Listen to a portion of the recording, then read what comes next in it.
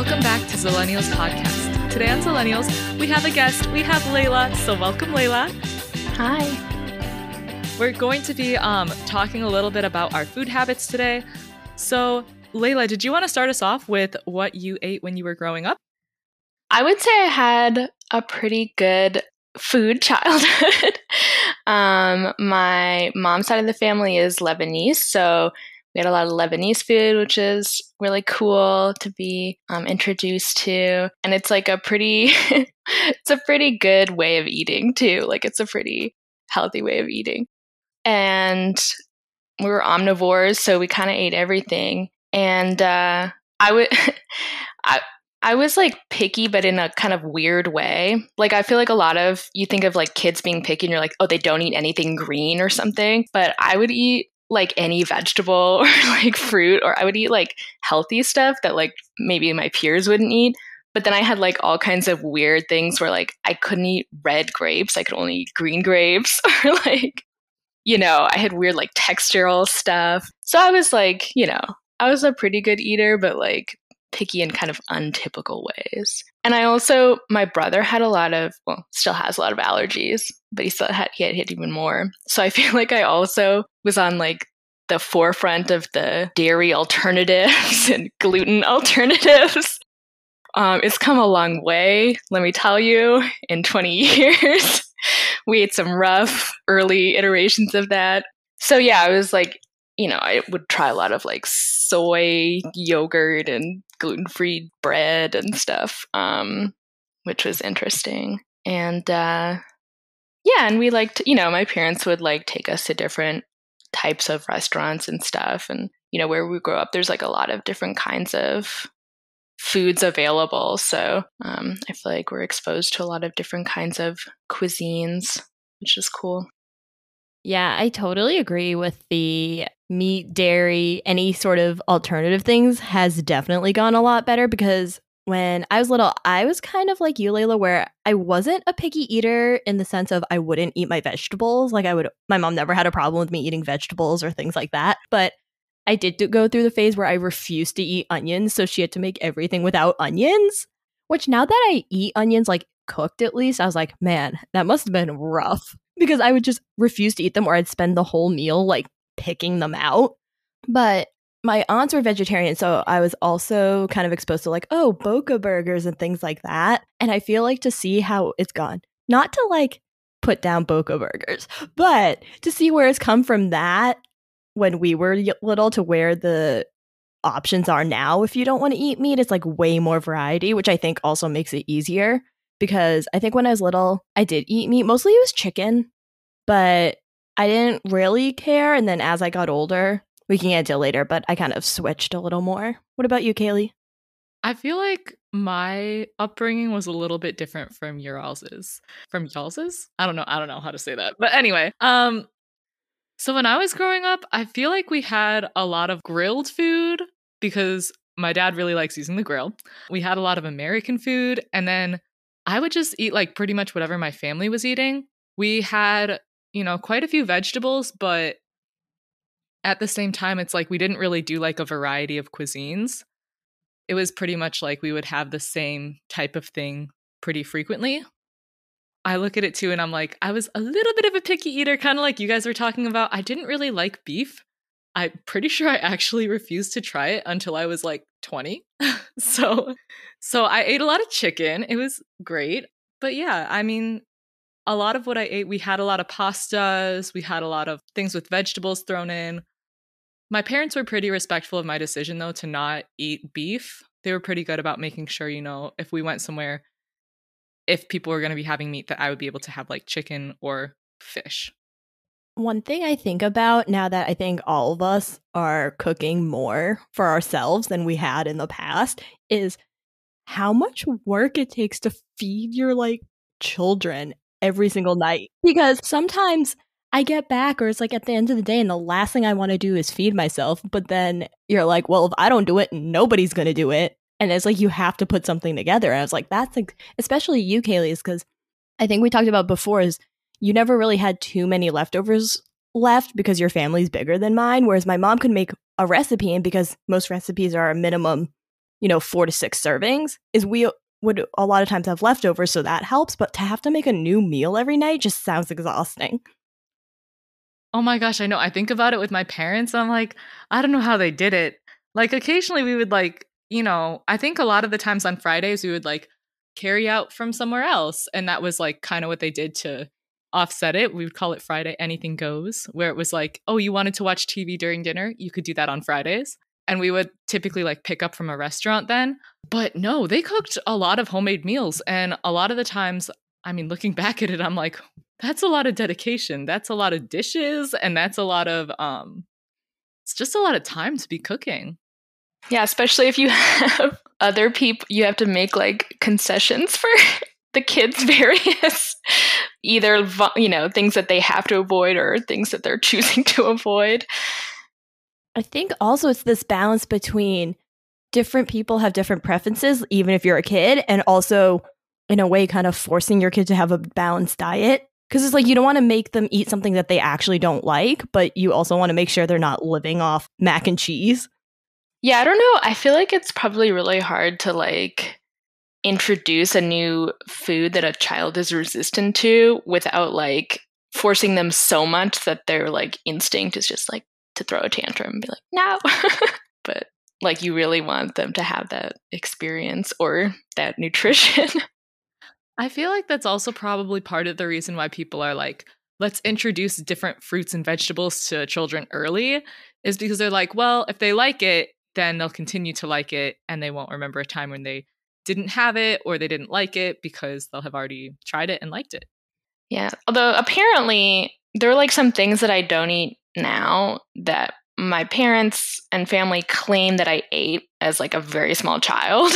Like I really don't like raw tomatoes. It's like a big thing for me. And they say that I would eat them as, as like a toddler. And I have no memory of that. So I feel like mine's kind of similar. I apparently used to just, when I was little, I would just eat raw red onions, just, I don't know, just off the salads or whatever, which I think now I would in a small amount because I think red onions are kind of more palatable raw. But that was when I was in my no onion phase. My mom or whoever would always be like, you used to eat the red onions raw. And I was like, yeah, well, now I don't. I don't know that I really had a phase of like not liking something that I liked when I was younger. I probably did and just was never told about it. But one thing that I do have to say, though, this kind of reminds me of a story about my little brother.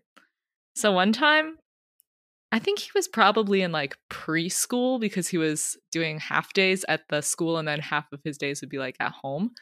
I remember one day I came home from school and I saw that there was watermelon along the bottom of our chair. And I looked at it and I asked my mom, I was like, Mom, why is there watermelon on our chair? And she just goes and yells for my little brother. And apparently what he had done is he wanted to eat, I don't know, a sweet or something after. And she said, well, you need to finish all your watermelon first. And I guess he must have not really liked it. And so he just put it along the chair. And she didn't notice until I got home. It made me laugh. Oh, that's funny. I remember when, I think this was maybe when I was in middle school, and, like your parents are still kind of feeding you in the morning and that kind of thing. And so my mom would give me oatmeal. I think it was like the instant, like you pop it in the microwave one. And I wasn't the biggest fan of it. But then my cat Bob liked oatmeal. And so what I'd do is I would like eat a bite and then like I would take like a bit and like feed it to him, which I thought was fantastic because I was like, I feel like people think you have to have a dog to be able to like feed the food. But it's like he would eat the oatmeal. I wouldn't give him a lot because, he's a cat. But like I was very amused by the fact he would eat my oatmeal for me.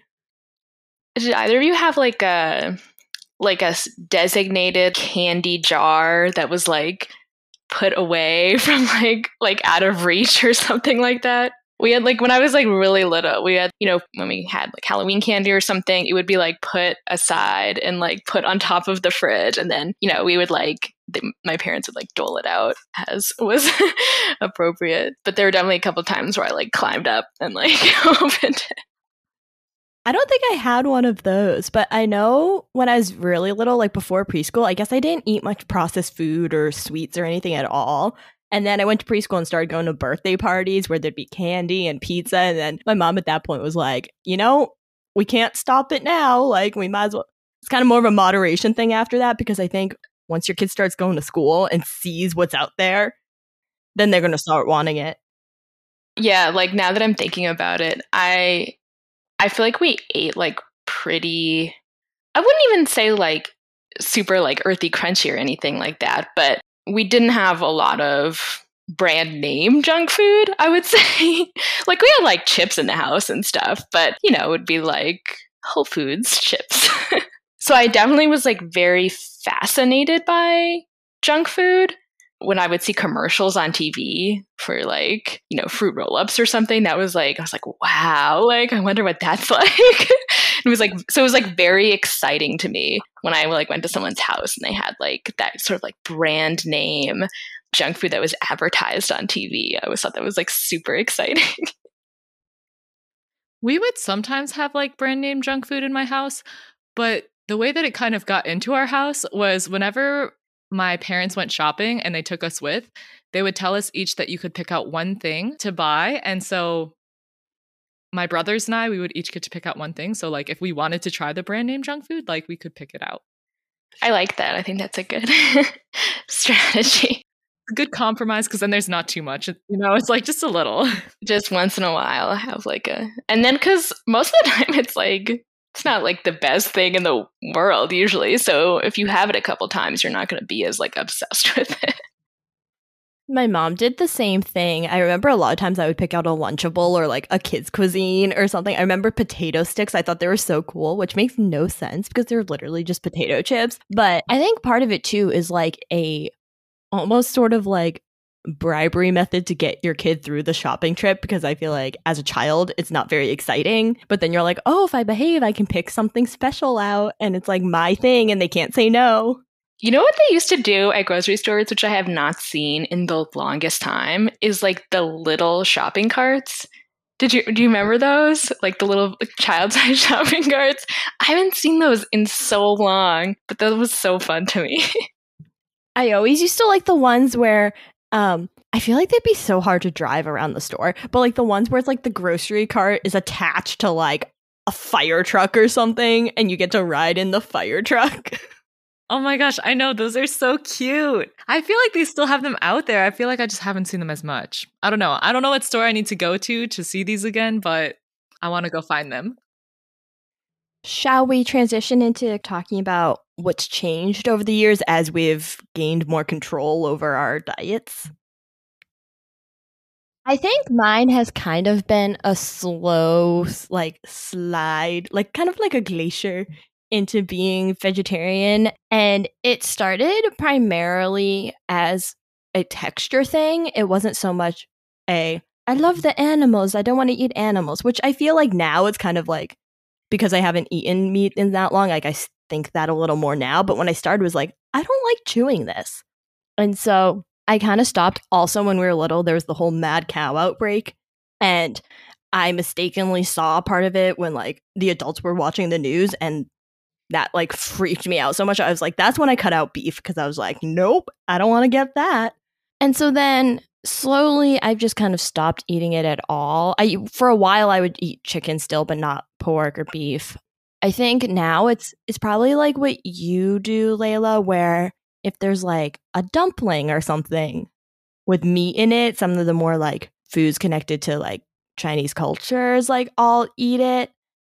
But other than that, I don't. I've also more recently, because I watched Seaspiracy and it kind of freaked me out, I've kind of been cutting out fish too, except I still do sushi every now and then. But that's kind of where I am now. Yeah, I'm in like a similar place where, I mean, we ate meat growing up, but we didn't eat it every single day, I would say, probably. Like it wasn't all the time at every meal. And I was never a big, like, I didn't really order it when we went out to dinner that much, except like a hamburger or something maybe. But it was never like my favorite food or anything like that. Like I wasn't a big meat eater to begin with, but I enjoyed it. And then I think the more opportunities that I started having to cook on my own, like when I was in college and like starting to live on my own and stuff, I realized I had absolutely no desire to cook it for myself, which is partially, was partially a taste preference thing and partially like a raw meat really freaked me out thing. I just found that I just wasn't, when I was like preparing food for myself, I just did not have a desire to like make meat for myself. And then the less you eat it, like you were saying, Leanne, the less you want it kind of. But I definitely would not call myself a vegetarian. I think, what was the word, like flexitarian or something like that, where I don't prepare it for myself. I don't really order it out, but if I see something that has meat and it looks good to me, I'll eat it. Or, especially there's a couple of things that couple Lebanese food dishes that my grandmother makes that like, it's just a very specific taste that's really satisfying to me. And I'm going to keep eating it. And, sometimes my parents lately have been like getting special like farm raised meat from this little farm in Massachusetts. And so I feel a little bit better about eating that too sometimes. Or if I'm at someone's house and they're preparing something, I'll eat it. But yeah, and similar to you, Leanne, I have like various reasons for not eating it. It's like taste, texture, partially emotional reasons. Partially like germophobic reasons. But it's also interesting because I don't really want to cut it out entirely. So sometimes I feel like I should eat it like once in a while just to kind of keep my stomach open to it, because I feel like I could go months and months without eating any meat at all. And then if there's something I want to eat, I might not be able to handle it if it's meat. So I don't know. We're still on the journey, I would say. And I'm still definitely on the figuring out how to balance get enough protein balance. That's not meat, and like making sure I'm having enough protein, because that can be a little tricky when you're not eating meat and you haven't had that much experience cooking for yourself. I should say I always like loved cooking and being in the kitchen and baking. So I've always been cooking since I was like little, but it's, helping in the kitchen is a lot different than meal planning and preparing meals for yourself entirely on your own. So I can definitely see what you two are saying about like wanting to transition away from meat. And I see that. I respect that. Personally, I feel like I still eat meat. It's not like I eat it every day like you all were saying. Like, I don't eat it every day, but like if I meal prep something that's going to have meat in it, I'll be eating that for pretty much like half or more of the week. But I totally feel what you're saying, Layla, where it's like touching raw meat kind of grosses me out. Sometimes, like if my boyfriend is over and we're cooking together, I'll be like, hey, do you want to cut the chicken for me? I don't want to touch it. And so he'll do that for me, which is super nice of him. I greatly appreciate that.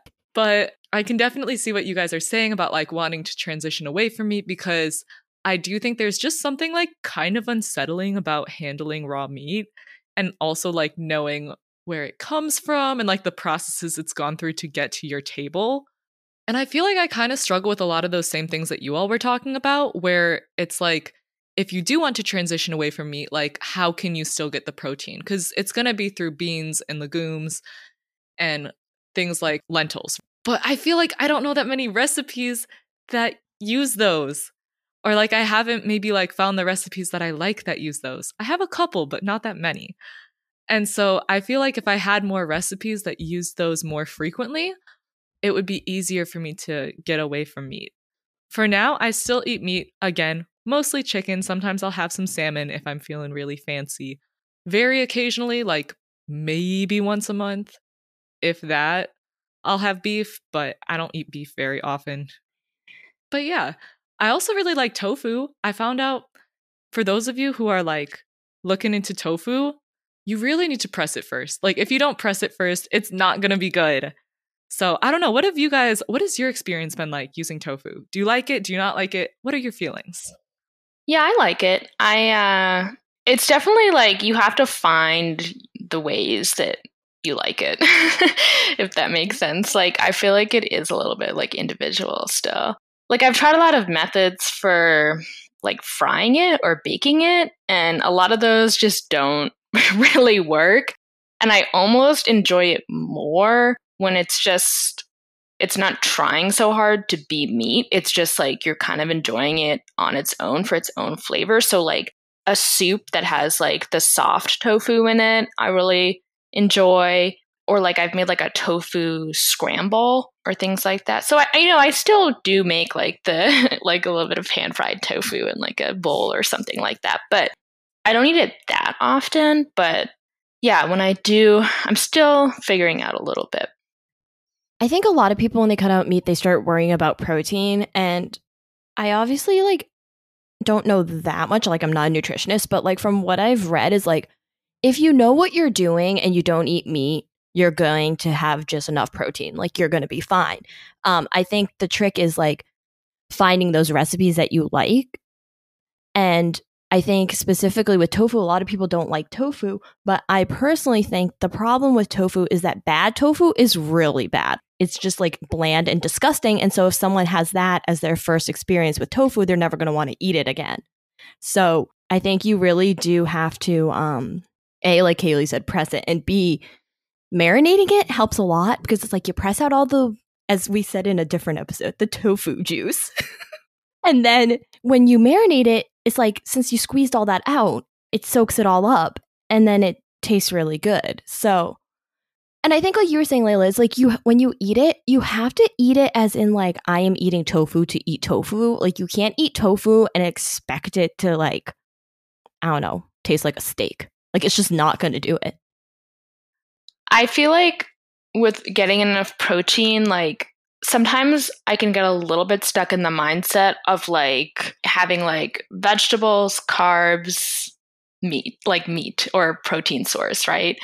But like getting protein doesn't have to mean like having a chunk, for lack of a better word, of protein. Like peas have protein, right? So like if you make like a soup that has like, you know, some peas in it, like you're getting protein. Or like putting like nut butter or nuts on something, that's not a lot of protein. But like if you add like multiple things together that have small amounts of protein, that's also getting protein. Like you don't have to have like the equivalent of like a piece of chicken breast like on your plate. You can have like a lot of different things that like come together to make like your total, and like throughout the day too, like not just like meal by meal, to get your like total protein intake. I feel like I do want to do a little bit more research to like make sure I am doing it right. Like I think I'm doing a okay job, but like maybe I should be like doing a little research to make sure.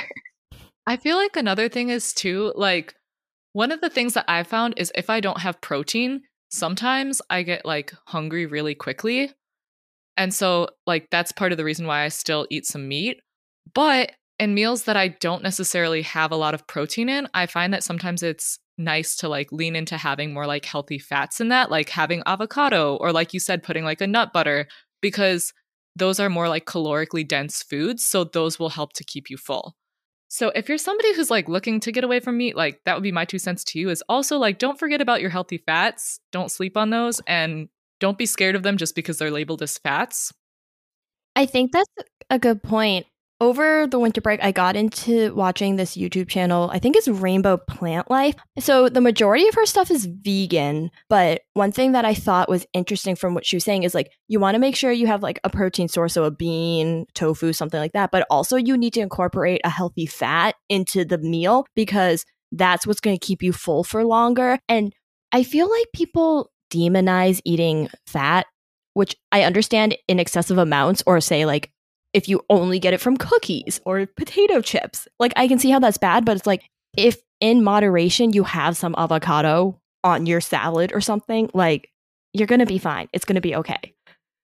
Yeah, like you need fat. Everybody needs some fat to live. I will say, I also like realize I want to say like a bit of a, like something I want to say earlier is like, I'm not trying to like tell anybody what they should eat, really. Like I don't feel like I need to convince anybody of anything, really. It's just my preference. Like this meat like ratio in my life is just like kind of my personal preference. And like, do I have opinions about society overall, like our consumption of meat? Absolutely. But when it comes to like an individual, like I don't have like any judgments basically towards anyone's desire to eat or not eat meat. I agree. I think that that's a good point to make. So, like, if you're listening to this podcast and you're somebody who likes to eat meat or doesn't like to eat meat, just know, like, this is not us judging you. That was never our intention. And I think something to touch on that's important aside from meat, too, is the amount of vegetables you eat. Because I don't know about you guys, but, like, I feel like that's something that's very important to what I eat. I would say even more so than, like, meat versus no meat. I think about, like, okay, does my meal have a vegetable? Because it's really important for me to have a vegetable. Because one, it's healthier to have vegetables, obviously. And two, because this is probably going to be TMI, but like otherwise, if you don't have vegetables, it's going to be really hard for you to poop. So like you need your fiber in your life. Yeah, I definitely feel like off if I don't have a vegetable, just like in general. Like I feel not satisfied or like fulfilled. Well, I have 2 points, one relating to one that says slightly earlier. Is I think one thing that's kind of annoying when you don't eat meat is everyone thinks you're just like a super overly pushy on like some sort of moral crusade and like you think you're better than people who eat meat, which I feel like definitely some people do that where they're like, oh, I'm better than you because I don't eat meat. But it's also annoying like for me because like I don't really care so much what other people do. But when you're like, oh, I'm vegetarian or something like that, sometimes you get like the look like, oh, are you going to start yelling at me for eating my hamburger or something? I think for me personally, it's easier not to be like lecturing people about it because A, that's just not how I operate. But B, is I stopped eating meat based on a texture thing. And so it didn't start as a emotional like, oh, don't kill animals or we're ruining the planet, that kind of thing. Because I think those things are obviously both true. Like that's what meat is, and also the cost it has on the environment to produce it. But like when you start from a texture thing, you're like, oh, well, I don't like the texture. Someone else does. Like, why do I care? Yeah. And also in regards to that, I feel like too, something that is important when we're talking about like vegetarians and vegans and when they go to eat food with other people, like you said, if you're somebody who is selectively vegetarian, where you're like, well, I'm mostly vegetarian, but like, I'm not going to say absolutely not whenever I see meat. I think that that's also like kind of a different thing because I can see where people get frustrated if it's like, I invited you over to my house for this party and there's nothing you can eat. And I get that that's a personal choice both ways, but I think that that's kind of where a lot of that frustration comes from when people are like, I'm so frustrated with vegetarians or vegans because I invite them over to my house and everybody's able to eat, but they're not able to eat. And so I think that, you know, it can be a little bit different if you are somebody who's like, I'm mostly vegetarian, but like occasionally, like if I'm put in a situation where there is meat, I'm not going to forego all of my eating just because of that, I guess, is kind of what I wanted to say. I feel like I'm not saying this right, but I hope that you guys get the general point. No, I get it. And like, yeah, I mean, that's like why for me, I'm like, if something looks good to me, I'm just going to eat it. And if it doesn't look good to me, I'm not going to eat it. And I feel like because of various like dietary stuff in my family, I'm like hyper aware of like being accommodating, especially because like it's like life or death, like not for the vegetarianism, but like for allergies and stuff, and like food intolerances. And so I'm like hyper aware and I'm like, why isn't everybody like this, this aware? And like, why can't we just like accommodate everybody?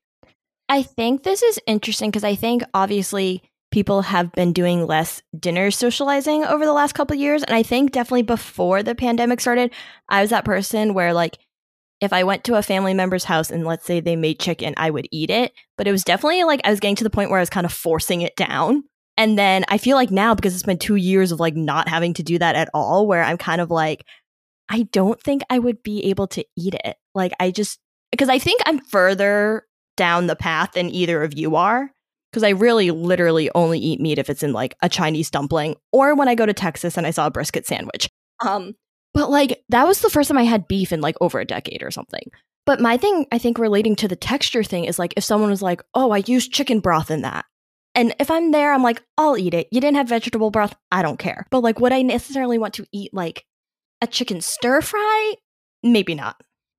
So I guess my question to you then is, because like you said, sometimes it's really hard to be in those situations where it's like the thing that's being served is meat. Would you ever like eat before you go, or like just kind of eat the side dishes? Like, how do you navigate that?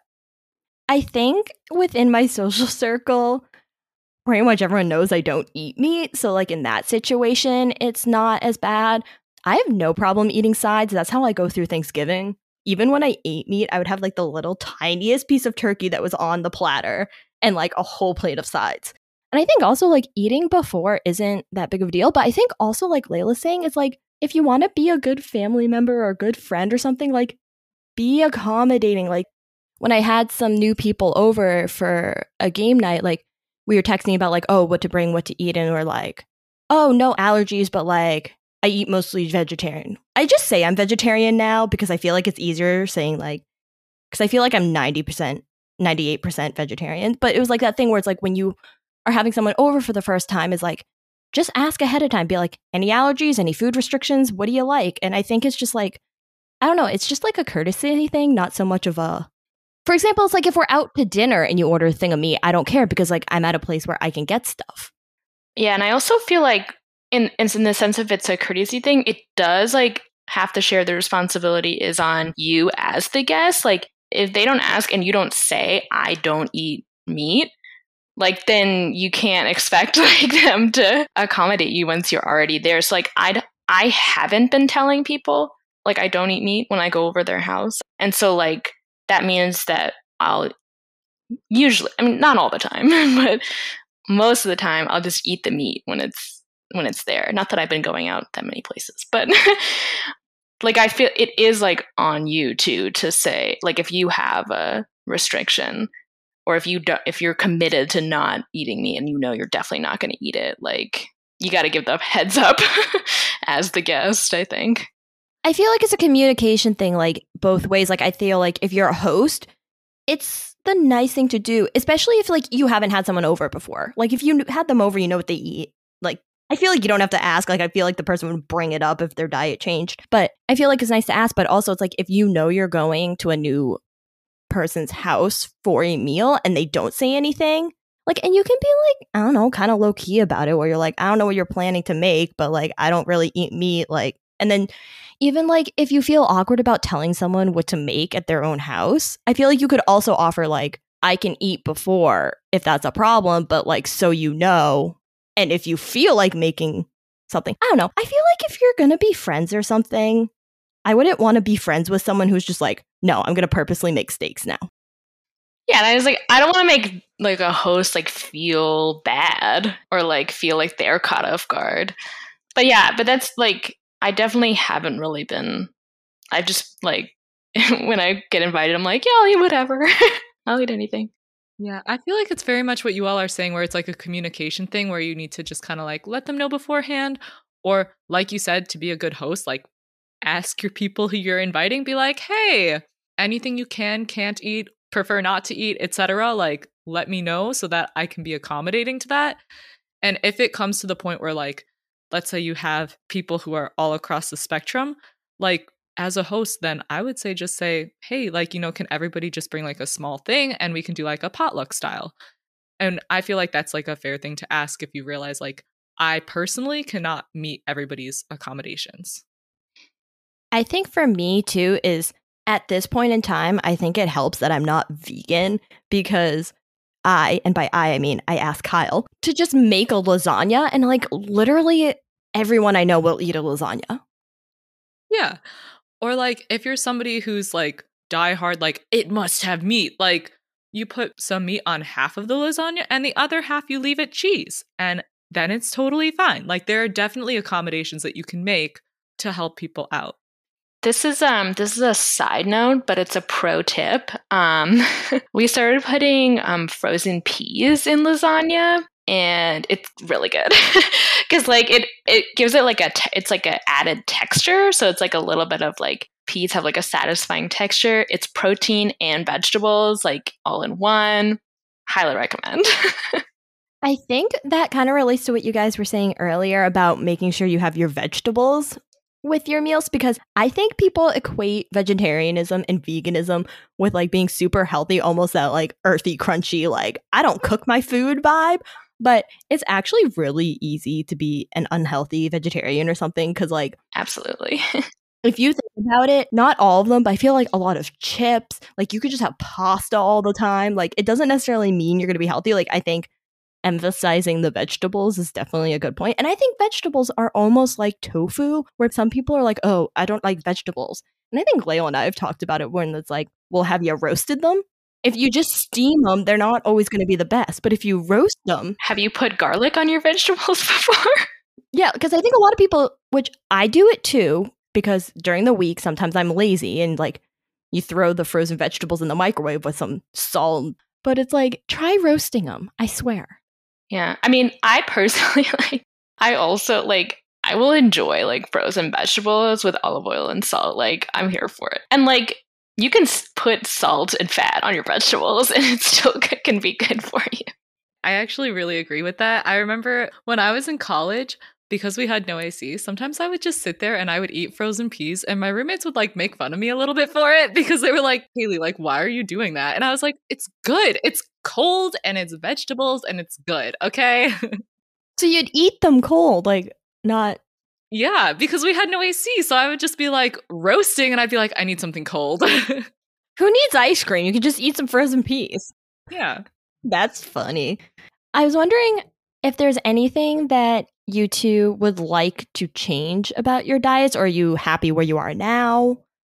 Yeah, I mean, I mentioned this a little bit earlier. Like, I think that I should do a little bit of research into like what is the appropriate amount of protein for like a person my size and my activity level. Like, and just, you know, not so I'm like counting grams of protein every day, but just so I have like a general sense. So I think I want to like just do a little bit of research, and then, you know, just I think like you can always get better at cooking. It's always a goal because, you know, I think the more like trying something new like all the time is just, it's tiring and it's stressful. So, but I want to have sort of more things in the rotation that I can kind of like do mindlessly, but are still like I really enjoy and are really tasty, because I love cooking, but I can't do like something super complicated every day. Like I just can't. And so sometimes when you're looking for an easy meal, it's like a little bit harder to get the balance. I won't even say healthy, like a balanced meal. So I feel like also, you know, finding those like simple but balanced and still really enjoyable meals are I definitely want to do more of. I feel like I agree with that, where it's like I want to find a little bit more balance. Like you said, I'd like to explore a little bit more like plant-based protein. I feel like sometimes I just have trouble doing that. So if you guys know of any good like plant-based protein recipes, like please send them my way, because like I said, I don't really like to touch raw meat, and so I would like to have more options for when I don't want to do that. I'd also like to go back to, I used to make a lot of sweets with dates, and I kind of want to pick that up again, just because I feel like it's a healthier way to have something sweet. And then I'd also just kind of like to try to phase out a little bit more milk products, because I think sometimes I'm a little bit like lactose sensitive, and so I think it would be nice to kind of phase those out. I think what's interesting is I think where you two are is your meat, no meat journey. I feel like I'm kind of approaching that point with like the animal products, where it's like the more I think about it, when you hear about like industrial farming, like it just kind of really disturbs me. And I think my mindset used to be, oh, well, if you have milk or eggs or something, they don't kill them. But then it's like, once you read some of the stuff, it's still not great. And I think personally, I could easily cut out milk and then yogurt, because like I don't particularly like yogurt to begin with. And I literally only have milk in my tea. So I feel like that could be easy. I don't think I could cut out eggs completely. Because for baking, like I feel like they just kind of work better. I don't know. I haven't done that much with egg substitutes. I know people use flax meal or something, but I think definitely with like dairy products, no matter, at least as of right now, no matter how far I see myself going down that road, is I'm not going to go to someone's house and not eat the cake because they used an egg. Yeah, I mean, right now I'm relying on dairy and eggs like for protein and for calcium. And so that's like an important part of my diet right now. And I also, like I said, I have some experience with the dairy alternatives, and like I'm not there yet, but I also like I have this like privilege to do this, to like spend the extra couple of dollars on the like cage-free eggs and like the organic milk and stuff, which are still not perfect systems, but like I'm willing to like spend my money on that right now. And that's like, that's like a privilege that I have. But I just, because there's some environmental problems with some of the plant-based stuff too. So it's hard to say like what's like ultimately like either healthier or like better for the environment. But if it's your personal preference, like you should do whatever you want. But yeah, I don't know. I'm not at your level for dairy. I mean, I think it depends on the reasons why you're doing it. Like if you're talking about environmentally, almond milk, there's a lot of water involved in producing that. So like you're saying, from an environmental standpoint, they all have their own things. But then if you're coming from like, I don't know, the poor little cow standpoint, an almond is not going to have that problem. Although Kyle likes to tell me that the vegetables are like, don't eat me. And I was like, they don't do that. I will say, like, I do try to buy like the organic milk, but I've tried the like grass-fed milk, and I swear you can like taste the grass. Like, I can't do the grass-fed milk is a no-go for me. So I'm hoping that this like it says organic, like it has like cows on the front. Like I'm hoping they treat the cows right, but like I can't go as far as the grass-fed because I don't want to drink grass. I think also the thing is like, to where I am now, like this literally started, I'd say, when I was like 8, and it's like a slow transition. I think people who are considering cutting out meat or something like that is like, just do one thing at a time. Because if you jump all in, it's going to be overwhelming, and then you're just going to, I don't know, I would probably just fail out. But if you're like, okay, I'm going to cut out pork this month, and then like maybe in a few months you cut out beef, and like just kind of take your time. And something that I would say too is like, keep in mind that like your diet does not have to ultimately have an end goal. Like you can be on a sliding spectrum of like, okay, like I want to try this. Okay, this isn't working for me anymore. Maybe I need to try this. And I think that that's important to note, is like it's a very individual thing. Like you find what works for you, and that might not be what works for someone else, and that's okay. Yeah, that's a really good point. It's definitely like you should be focusing on what like makes you feel good, like emotionally and physically. So if you don't want to be thinking about like the animals, like don't go near the animals. If, something is upsetting your stomach or you're not getting enough protein, focus on that. But like, it's definitely, diet is so individual, and like, it definitely fluctuates. And like, as we get older, it's going to change. And if we have families, like that's going to, or, our active levels are going to fluctuate across our lifetimes. And so it's definitely like an ever evolving process. I think with that too is like, sometimes someone's eating something or not eating something. I feel like it's also important to be aware that some of that might not be preference. Some of them might be like, your doctor says you can't have this, or the doctor says you should be eating this. So don't kind of be like, oh, why are you eating that? Because it's like, you don't know. Like a lot of these things are preference. Like say like you don't want to eat meat, or some people cut out, I don't know, gluten. And it's like sometimes there's medical reasons. So it's just, I don't know, people just don't be judgy. And also economic reasons. Certain things are really expensive. And so you got to eat within your budget too. There's a lot of factors. Location. Yeah, and I think not judging people for like what they're eating or how they're eating is an important thing too. Like Yeah, because, like, for example, kind of like you said, Layla, like, if someone's budget doesn't allow for them to go and get, like, everything organic, their diet might look kind of different from yours, and that's okay. It might not be where they want it to be, but hopefully one day they can get it there. Yeah, like we could have a whole nother podcast about like food systems, like global food systems and the global food economy.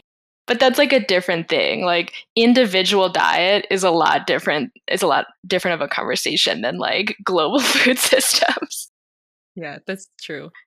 I will also say like something that we didn't really touch on was like timing of eating, which I feel like is important, especially once you start living, you're cooking for yourself, and so you're controlling the time. And I feel like that's something that I want to change, is trying to not eat like right before, like not have a snack right before I go to bed or something like that. But I don't, because like something that happens to me is like I don't know, like I don't really eat like that big of like a portion size. Like I'm more of like a eat like snacks throughout the day in like smaller portions. But like if I'll eat dinner, sometimes I'll be like hungry at 10 o'clock or something. I'm like, maybe I need to be eating more.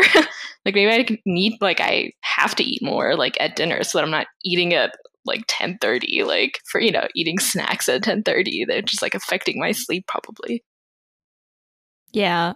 I think I usually eat enough at dinner that doesn't happen. But sometimes if your meals are thrown off, like let's say you have more of like a brunch meal and then you have like an earlier dinner, and then it gets to that point where it's like 8 o'clock. And I was like, I know if I don't eat, I'm going to wake up at 2 a.m. hungry, but I'm not hungry yet. And so I think definitely timing is something you need to keep on top of. Or sometimes if you're busy, you kind of just forget to eat, or you don't eat because you're like, oh, I'll eat when I finish this. Yeah. Or if I eat when if I'm really, really hungry and I eat, like sometimes I get like a bit of a stomach ache because my stomach was like empty, and then I got food and it like freaked out. So like I shouldn't always wait until you're like starving to eat either. That's so true. Because also when I do that, I eat too fast.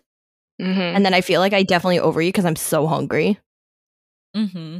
I feel that.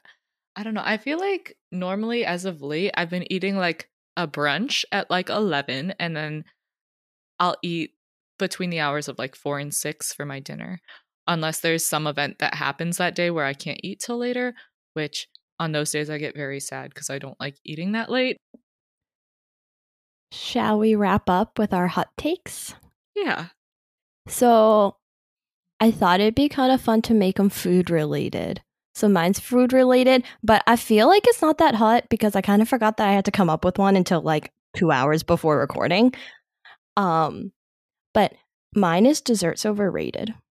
Well, I have like two separate thoughts about this. One is like if you consider dessert like a piece of cake or like an ice cream sundae, then I will tend to agree with you. But like I almost always want something, some sort of little treat like at night. So that could be like a piece of chocolate, an orange, I don't know, like half a piece of banana bread. I don't know what, but like I always want something. Often it's like a couple pieces of chocolate or something like that. I don't need to have like full dessert every day, if that makes sense. Yeah, I feel like if you're talking dessert, like you said, in terms of cake, like, do I want cake every day? No, no, definitely not. But like, would I like a little bit of chocolate on the daily? Yeah, probably.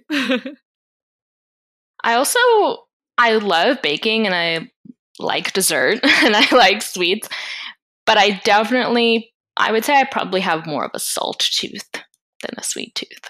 Yeah. I think a lot of this comes from I'm definitely more savory. I prefer things savory. Now, the past like month or so, I've definitely been enjoying my desserts, like brownies and cookies and stuff like that. I just think it's kind of overrated in the sense of, I think maybe the smaller desserts that you guys are talking about where you're like, oh, I want a piece of chocolate. Like, I don't know, if you want to do that, that's fine. But like, if I have a meal that I really like, I would almost rather have spent the calories on eating a second portion of that than spend the calories on a cake. I feel like it depends on what meal it is. Like you said, if it's a meal that's really good, okay, I could see that. But like if it's a meal that I'm like, it was okay, I'm like, I could have like a small dessert afterwards. Like not anything huge, but like you said, like a piece of like banana bread or something like that. I think also like I tend to be like, oh, like I'm eating my dinner and then I want something sweet like 2 hours later, like not right after. So if I was like still hungry after dinner, like right after dinner, I'd probably just eat more dinner. But like when it's like 10 o'clock, I would want probably just like my couple pieces of like chocolate or like, you know, my if I've baked something, I'll have like whatever I baked or like a cookie or something. And it's almost like a snack. Yeah, I think mine is like, say someone makes a dessert, like I'll eat them when they're there. But if they're not there, I don't know. I feel like I'm not like you two in the sense of like I need something sweet every day. Like, I don't know. I think I stress eat sweets, but like if I'm not stressed, then I'm like, honestly, I feel like I could go weeks without eating like a sweet. See, I almost feel like it's a little like brain signal to me that it's the end of the day is like having my like dessert. It's like, yep, you're at the end of the day. You're close to sleepy time. Here's your sugar. Yeah, I think a lot of it's like a habit routine thing. Like I think For sure, yeah. like we've talked about before is like making your tea in the morning kind of thing where unlike coffee, I feel like tea doesn't necessarily have enough caffeine to like give you the jolt, but it's like part of the thing where it's like, oh, my brain knows it's time to get up and do things because I made my tea. Yeah, I think like you said though, it could also be like due to stress, Leanne, because I feel like if I've had a really stressful day, I'm definitely more likely to be like, I would like a sweet because I'm so stressed. So I feel like that's something that I personally need to work on is making sure that I don't do that. But I feel like that's probably like when I would be more likely to have a sweet rather than like necessarily on the daily. It would probably be more so like if I'm particularly stressed that day. And just disclaimers, it doesn't mean I'm anti-cake. I do enjoy cake. I just feel like I'm never going to be that person that, oh, a meal isn't complete unless I eat dessert. So, Layla, what was your hot take? Well, I came up with this very quickly, so I feel like it's not the best hot take, but the one that I just like jotted down before we started was like that spice mixes are useful. And I feel like this is a hot take because I feel like a spice cabinet, like sometimes you get stuff as like gifts and like stuff, or you get something for like one recipe and your spice cabinet just like expands and you're like, how do I even use, like, what do I even use this for? Or something like that. But as I've been like trying more different things and like trying more recipes and stuff, or like inventing my own recipes, I've just found that like pre-made spice blends, I guess blends is like the word that you would use, like it's just like a really easy way to get a lot of flavor into a meal, and then you don't have to like necessarily, it's like it makes you less reliant on recipes, I feel like, because sometimes when you're using individual spices, you're like, I don't know what ratio of things I should use to make this balanced. But if it's like pre-mixed in a mix, then it's just like it's already like a pre-created flavor profile that you can just add into something. It's plain and it like makes it 10 times better. I feel like I agree with what you're saying. My question to you though is, do you prefer to like buy them pre-made or make them yourself? I would just say like, I don't know. I feel like it takes a little bit of extra like planning to make them yourself. Like you need to get some jars and you need to like find one. But like specifically, like I'll go to Trader Joe's and like I'll be like, that looks cool, and then I'll just like use that. Or like we have actually I think they have like national stores, but this place called Penzies, like they have a lot of really good mixes that I like to use. And I don't know, like I feel like there's like a little bit of a conception that your spice cabinet just gets like cluttered with these mixes and then they never get used because if you're like relying on recipes a lot, you're like never going to use the mix. You're only going to use the individual spice. But if you're like doing more improv cooking, then the spice mixes are really helpful, I feel like. Well, this reminds me of, I forget, I think it might have been one of the dinner party recipes where Kayla and I both had to go out and buy mustard seeds. I got the smallest container they had. And have I touched it since? No. And I was like, and we were both like, we need more recipes so we can use these mustard seeds. I have a mustard seed recipe for you. I'll send it to you later. Yes, please. It's this like it's like butternut squash soup. Oh, that sounds good. It's like curried butternut squash soup. It's really good. So I'll send it.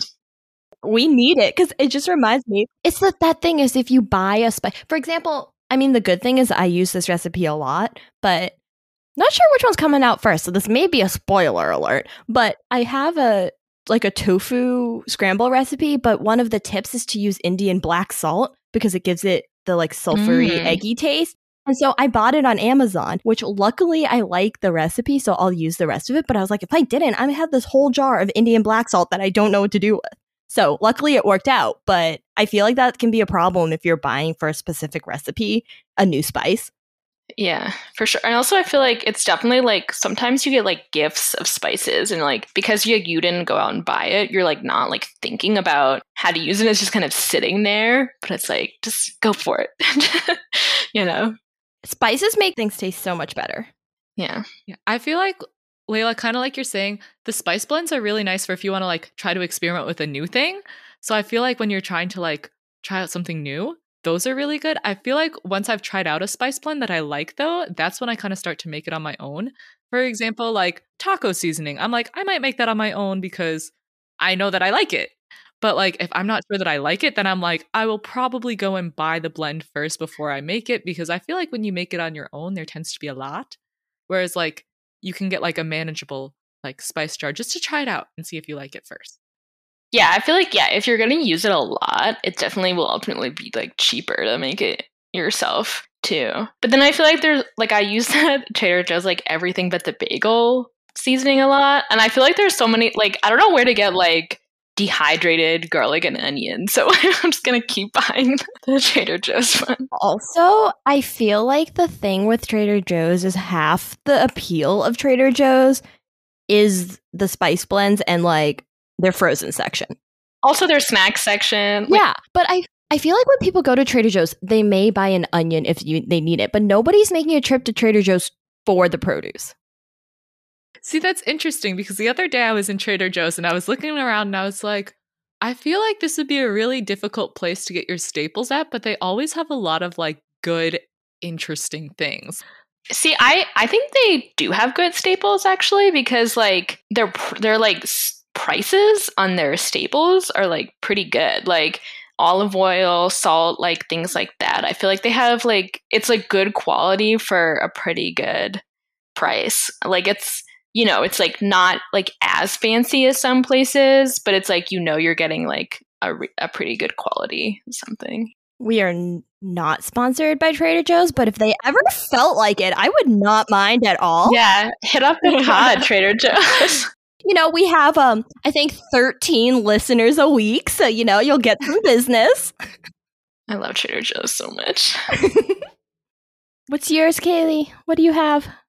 So my hot take was homemade pasta sauce is not that difficult or time consuming.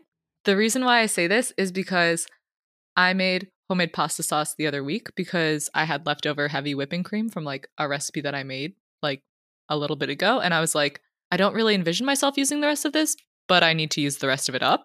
And I was like debating, I was like, could I put coconut cream instead of heavy whipping cream into my pasta sauce? And I was like, I don't know. I was like, let me try it with the heavy whipping cream first because I've never done this before. Let me try it that way. And then I'll try it with the heavy cream or like not the heavy cream. I'll try it with the coconut cream next time and see like what the difference is and see how that goes. So that was kind of my plan with that.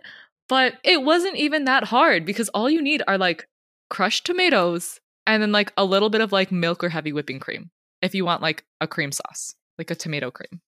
Yeah, I agree with that. I've never made like a creamy tomato sauce. Like I've never put like cream or anything, but like my mom like never bought tomato sauce like growing up. So like that was like one of the first things I learned how to make because it's so easy. So it's like it's one of the earliest like things that I knew how to do. And I think like you can add different like things, but essentially like, you know, the way she taught me to make it, all you need is like garlic, tomatoes, you know, salt, olive oil, a little wine. But you know, and you can add like onion or not or something like that. But I agree that it's very easy, and I also think you should like make it in a big batch and freeze it, because it is easy and it's not super time consuming, but it's like, it's a little, like you have to spend like some time on it. But if you make a big batch and you freeze it, and then like you have like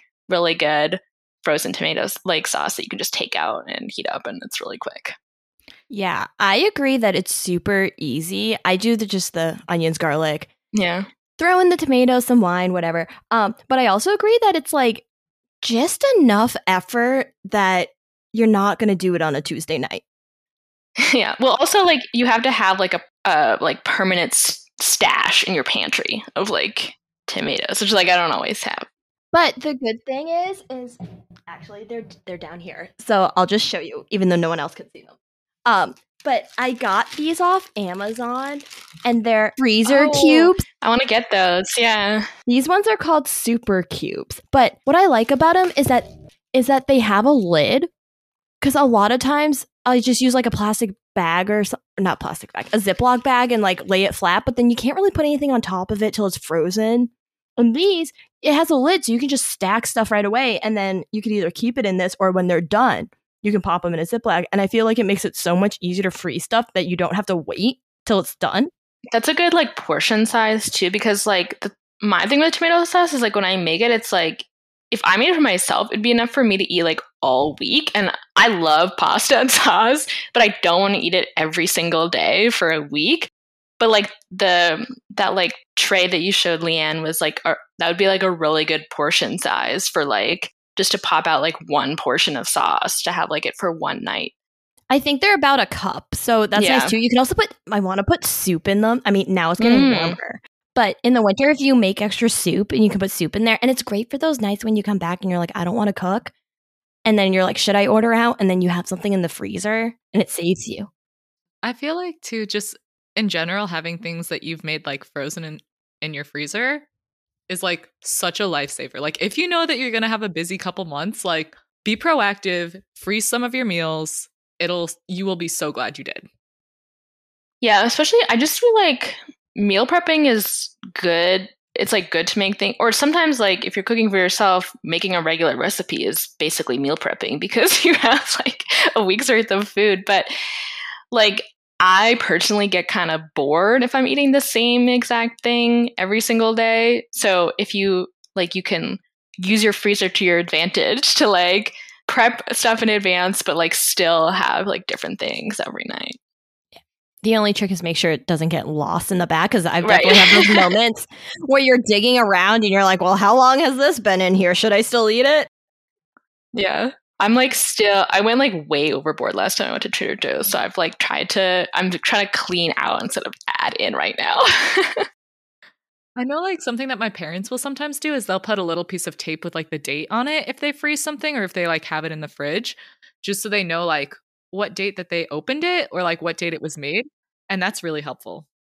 I've been trying to start doing that too, because like I lose track of things, so like of when I open things so fast. Like I'm like, I'll remember, and then I never remember. Well, thank you for joining us. Our next book club will be Made in Korea by Sarah Suk, and that will be dropping on May 2nd. Thank you for joining us, Layla. It's been fun.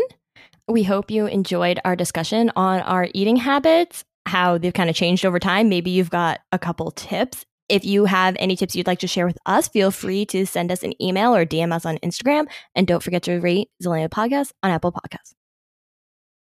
You can find us at Zillennials Podcast on Instagram, or email us at zillennialspodcast@gmail.com. Feel free to hit the subscribe button and stay a while. Thanks so much for listening, and we'll see you next time.